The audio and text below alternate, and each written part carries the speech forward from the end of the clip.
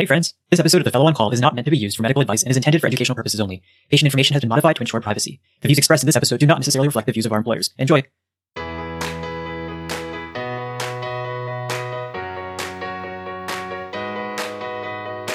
Welcome to another episode of The Fellow on Call, the Hem-Onc podcast. We're coming at you from Merlot University Medical Center. I'm Ronak. I'm Vivek. And I'm Dan. And in today's episode, we continue our discussion with Dr. Osmundson, talking about the importance and the role of radiation therapy in our cancer patients. And so specifically in today's episode, we'll focus a little bit more on how radiation oncology is super critical to the treatment that we deliver in patients with lung cancer. Yeah, radiation therapy really is a staple in thoracic oncology. And I think we're really lucky to have Dr. Osmundson, who one of his specialties is thoracic oncologic radiation. Yeah, I think this is going to be great. And, if you haven't listened to the part 1 of this series, I highly recommend it. This is really just a continuation of that awesome interview that we had. And, I came out of this learning just so much more like I did last week. I 100% agree. So let's not keep our listeners waiting. Let's roll to the show. All right. So what I want to do is start us off with a case presentation, and then we're going to ask Dr. Osmundson questions about the basics of radiation oncology, and then build up to a couple of questions about specifically thoracic radiation while we're in this lung cancer series. So let's say we have a 65-year-old male who has a past medical history of tobacco use disorder and hypertension. And in our previous episodes, we talked about what we do when we see lung nodules, and he had a growing lung nodule over the past 6 months that went from 2 centimeters to 2.5 centimeters. And in that meantime, his primary care provider was trying to get him into pulmonary. He saw pulmonary, they got a PET CT scan, and it just showed that he had localized disease. And as we talked about before, pulmonary ended up doing an EBUS with biopsy. And that ultimately got him to a diagnosis of lung adenocarcinoma that had a 2.5 centimeter tumor and no lymph node involvement when they did mediastinal staging with their EBUS. So we kind of have a localized lung cancer in this case. One of the questions I had in general about radiation oncology, we've talked before that you want to have a total dose of radiation, which is your total gray amount, and then you fractionate that or split it up into smaller doses that you give typically on a daily basis. We hear the terms hypo-fractionated radiation and hyper-fractionated radiation. Can you comment on what those terms mean? Yeah, absolutely. So first I'll just sort of say that the use of fractionation, it has been around for a long time for a variety of reasons. One, it has been shown that it's more tolerable. So because of limitations of prior technology, we couldn't just treat the whole chest with 60 gray in 3 fractions. And by splitting it up, it allows the DNA damage and the damage to the normal tissues and the tumor tissues to occur, but the normal tissues are able to repair themselves, whereas the tumor tissues aren't.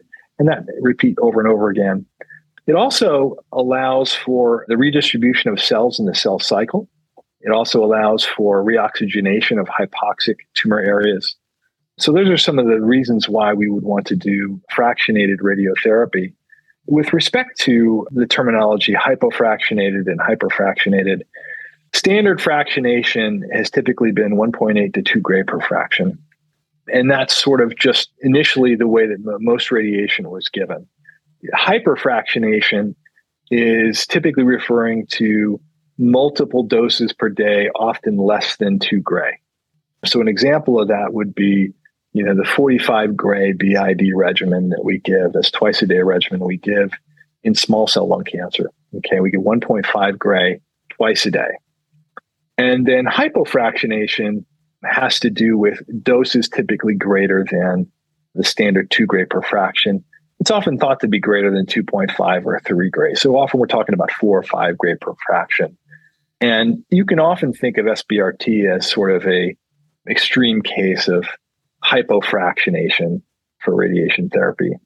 And so, what we've found in the field is that hyper-fractionation, hypo-fractionation, and very high dose fractionation actually have unique radiobiological properties and can affect tumors and cells within the tumor in unique ways. And we're just beginning to learn a little bit more about that and exploit that. So there's still a lot to learn. Awesome. Yeah, that's fascinating because I always saw that, see these terms, and it's good to know, that when you look this up, and we're going to do an episode in the future on this of the radiobiology that's going on here, because it's fascinating of how this radiation therapy is actually working. And, that's definitely something we're going to talk about in a later episode. But, that was an awesome explanation because I've always wondered that. So, Dr. Osmundson, in the case that we had referenced earlier, we have this gentleman with a 2.5 centimeter adenocarcinoma of the lung. And, in a patient like him, how do you go about thinking about planning irradiation?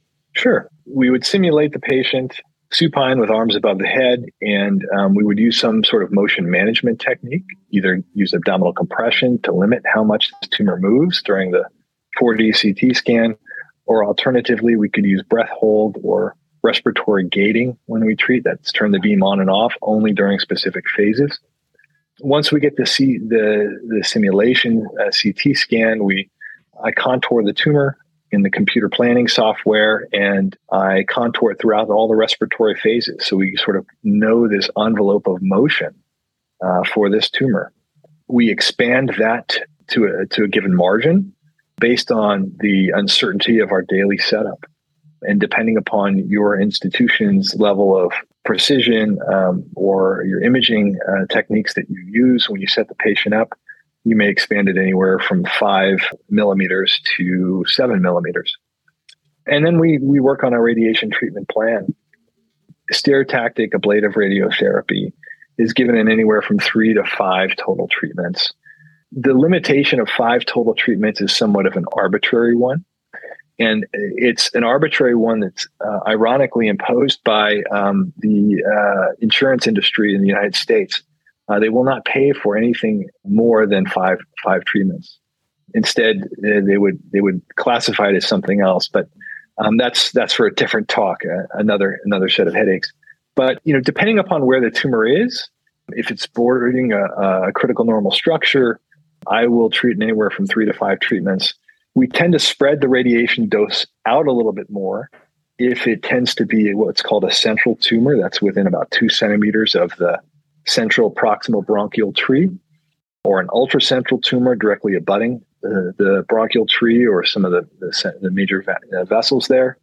Or if it's it has a lot of contact with the chest wall. And the thought is that the smaller doses per day in adjacent normal tissues can reduce, at least theoretically, reduce the risk of toxicity. We've seen that for central tumors. There were some studies that looked at 3-fraction radiotherapy for central tumors, and it was too toxic. Patients had some catastrophic hemorrhage. And a recent clinical trial demonstrated 5-fraction tumor or 5-fraction regimens are safe to give for central and in some cases ultracentral tumors. So anywhere from 3 to 5 treatments.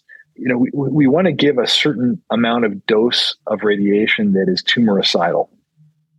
We alter the dose per fraction and number of fractions in such a way that we want to get a biologically effective dose of a certain threshold. And there's a complex radiobiological equation that's used that takes into consideration the dose and fractionation. It's a little bit beyond the discussion here, but we need to get above a certain threshold to get a tumoricidal dose. And so we adjust our fractionation and dose in that regard. One thing I will say is that we're starting to learn a little bit more about the role that genomics play in radiosensitivity and radioresistance. And there's some interesting data suggesting that sometimes the molecular profile of the tumor may make it more or less likely to recur. So what we may be seeing in the future is dose escalation or de-escalation, depending upon the molecular profile of tumor. But we're just we're a little bit behind medical oncology in that, but we're getting there. It's only a matter of time. We're running NGS on nearly everyone who walks through the door nowadays. Yeah, one of the other things I was wondering for SBRT, what's the maximum size of tumor that you say I can, I feel like I can get local control in a patient that, we've talked about how surgery is an ideal option for these early stage patients, but what's the maximum size of tumor that you would say SBRT is still a reasonable option in this case if they were a non-operative candidate? Most clinical trials looking at SBRT, large clinical trials, have limited maximum size to 5 centimeters or less. So in, very standardized, well-run clinical trials, we're looking at an AJCC, that would be a T2B and 0. But, there are circumstances where we actually, the patient doesn't have another option. And, in some cases, the tumor is so large, you have to do concurrent chemoradiotherapy. But, pre-durvalumab era, we're looking at local control of around maybe 70%, maybe a little bit less, with a tumor that large and with concurrent chemoradiotherapy. And so there is a tendency to try to do SBRT for larger tumors if we can, just by virtue of the fact that you can get improved local control. That said, our local control for smaller tumors is anywhere from 90 to 95%, but for larger tumors, it's less. But it's certainly, if we can get away with it, the local control is better than standard fractionation. So I've treated tumors that are about 8 centimeters in size. Not every single tumor you can do that, but there are circumstances where you can do something like that. I'm sure there are probably people out there who've done something larger. MD Anderson will typically treat very large tumors with a fractionation of 70 gray and 10 fractions. I'll typically do a 70 gray and 10 fractions or a 60 gray and 8 fractions or something along those lines if we're really trying to do curative intent. So Dr. Osmundson, kind of as a follow-up to that question, our standard approach in many patients is if sometimes we have to use chemo-radiation concurrently for the treatment of our patients, depending on their status of their disease. So specifically, we know like an N3 disease, that's going to be necessary, or inoperable N2 disease. And so, you've kind of alluded to using, our standard radiation approaches before, but I was curious, like on average, how do you calculate the duration that someone's going to be on treatment for, and what is the process that happens there? Yeah, it's a good question. We know that fractionated radiation therapy works best if it's given sequentially back to back to back. And there's data suggesting that if patients miss treatments, have large breaks in treatment, that outcome can be worsened, local control is worsened. The best data for that is in head and neck, but there's also some data in lung and other sites. So we like to do back to back to back. Most of the clinical trials that were done did not irradiate patients on weekends because tumors don't grow on weekends. No, I'm joking, right? That's always the joke in radiation oncology. But the reality is most of the clinical trials gave patients the weekends off. So for that reason, patients we treat often typically five days a week. Sometimes we'll try to make up ground and we'll do either twice a day or we'll do six days a week. There's some head and neck trials that looked at that, but most of the time it's 5 days a week. In terms of the duration of treatment, for many years, we would always think more dose is better. And I think when we're talking about ablative doses where we're not really worried about surrounding normal tissues, we always are. So let me say that. Higher dose is often better to a certain extent. But in lung cancer, there are a lot of retrospective studies that suggested that giving higher doses of radiation therapy, elevating it to 70, 74 gray, as opposed to 60 gray, was beneficial because more is always better, right? But the data suggested that retrospectively. But we know that there's no substitute for a good randomized clinical trial. And so, I think it's been about maybe up to 10 years ago.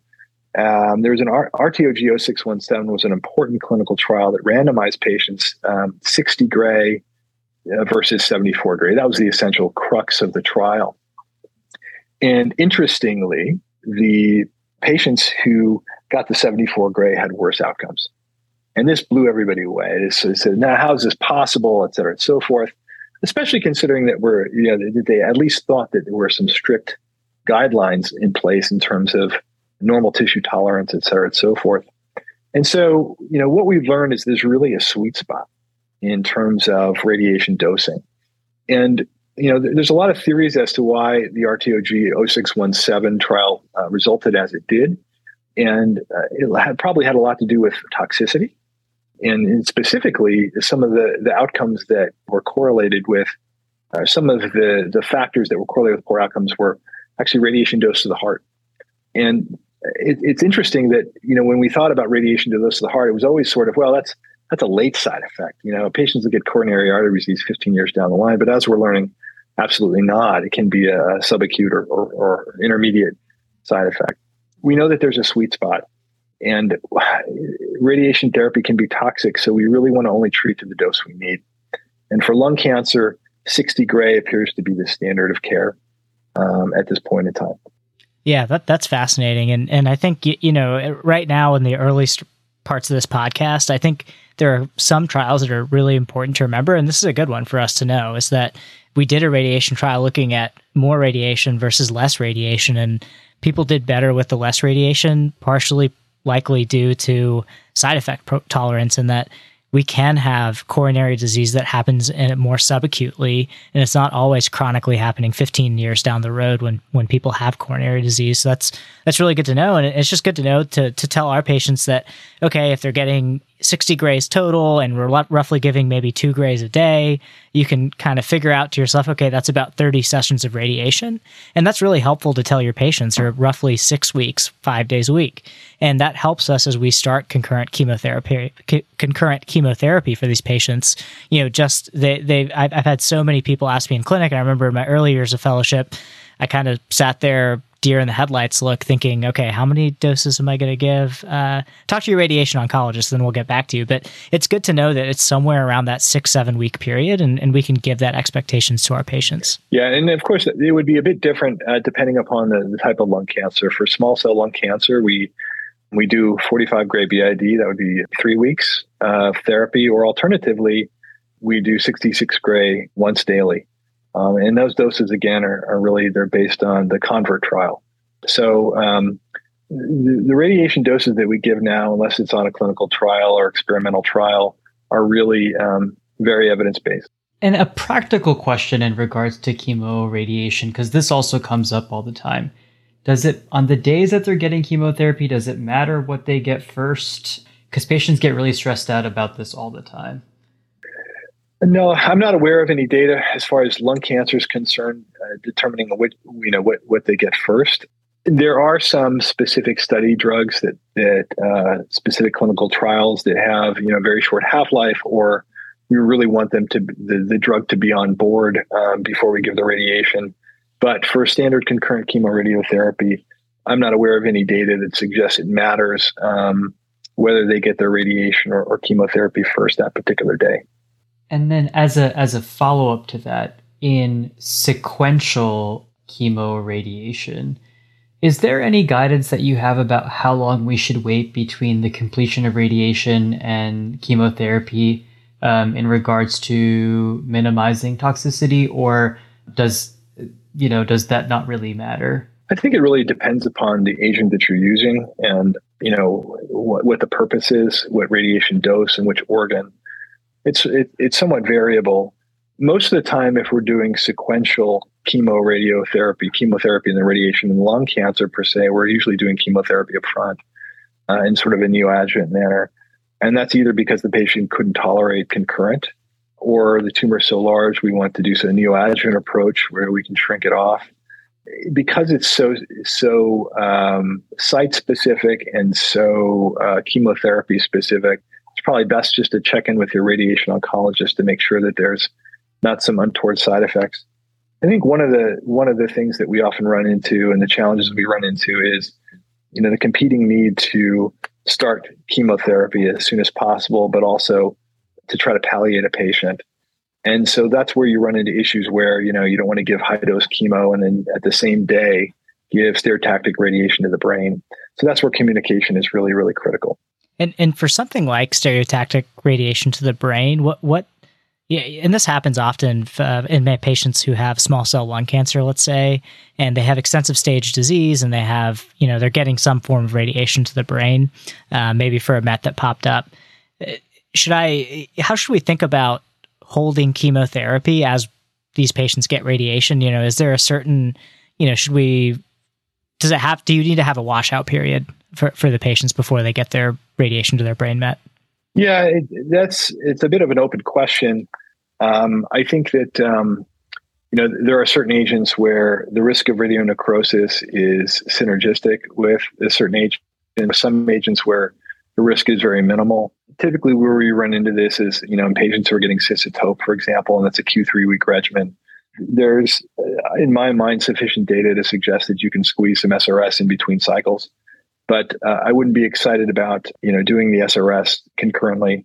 We also have to be a little bit cautious about some of the biologic agents or the TKIs because they have such good CNS penetration. And at least in our practice, and we actually have an interesting abstract. One of our stellar residents put together an abstract showing that in patients who get concurrent TKI, particularly osimertinib, because of its CNS penetration, they have a bit higher risk of radiation necrosis. So we're a little bit cautious to make sure patients are off that maybe about 5 days to 7 days ahead of time at least, and hold it for 5 to 7 days if we can.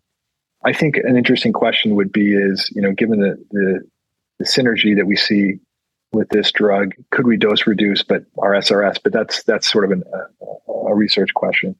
But I think the important thing here is just, make sure you open communication with the radiation oncologist.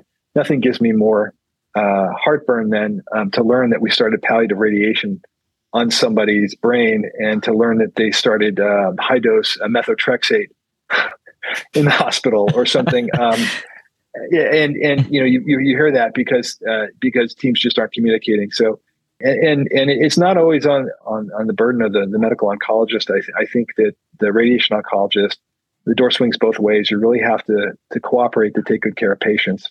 A lot of patients nowadays are asking us about proton therapy and proton radiation therapy.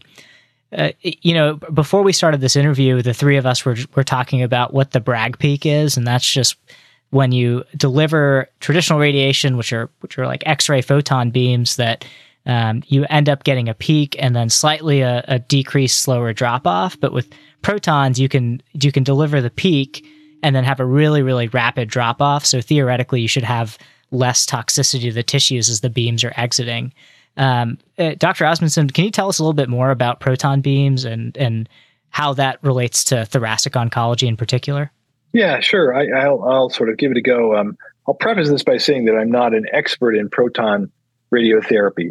But in terms of basic principles, you sort of hit the nail on the head. With photon-based radiotherapy, the X-rays pass through the tissue, and as they pass through the tissue, the beam is attenuated and you have exit dose. And depending on the energy of the photons used initially, the maximum dose gets deposited at a certain depth and then falls off. But with proton beams, you're absolutely right. You have this Bragg peak effect where you can sort of specify how deep the proton delivers the dose of radiation, and you get essentially no exit dose. Theoretically, protons have tremendous potential to advance the field of radiation therapy. I think practically we're not quite in a position to recommend proton therapy for all radiotherapy treatments for a variety of reasons. One of them is that we're not able, and this is changing, I'll preface this, we're typically not able, many centers are not able to shape the proton beam as efficiently as we're able to shape the photon beam.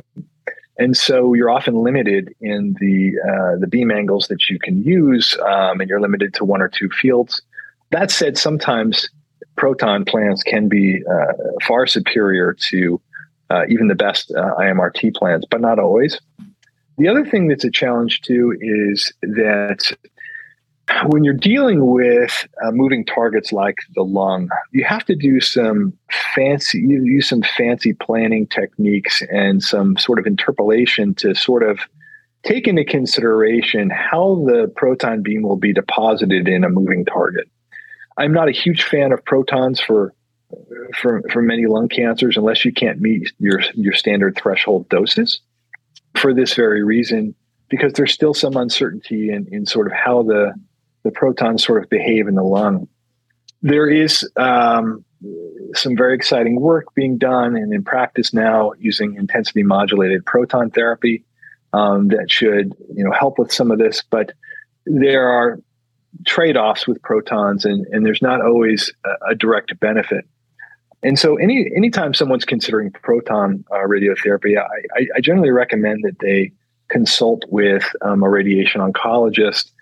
And it's important that that radiation oncologist is able to, if the patient's going to consider proton therapy, that they're able to develop a comparative treatment plan.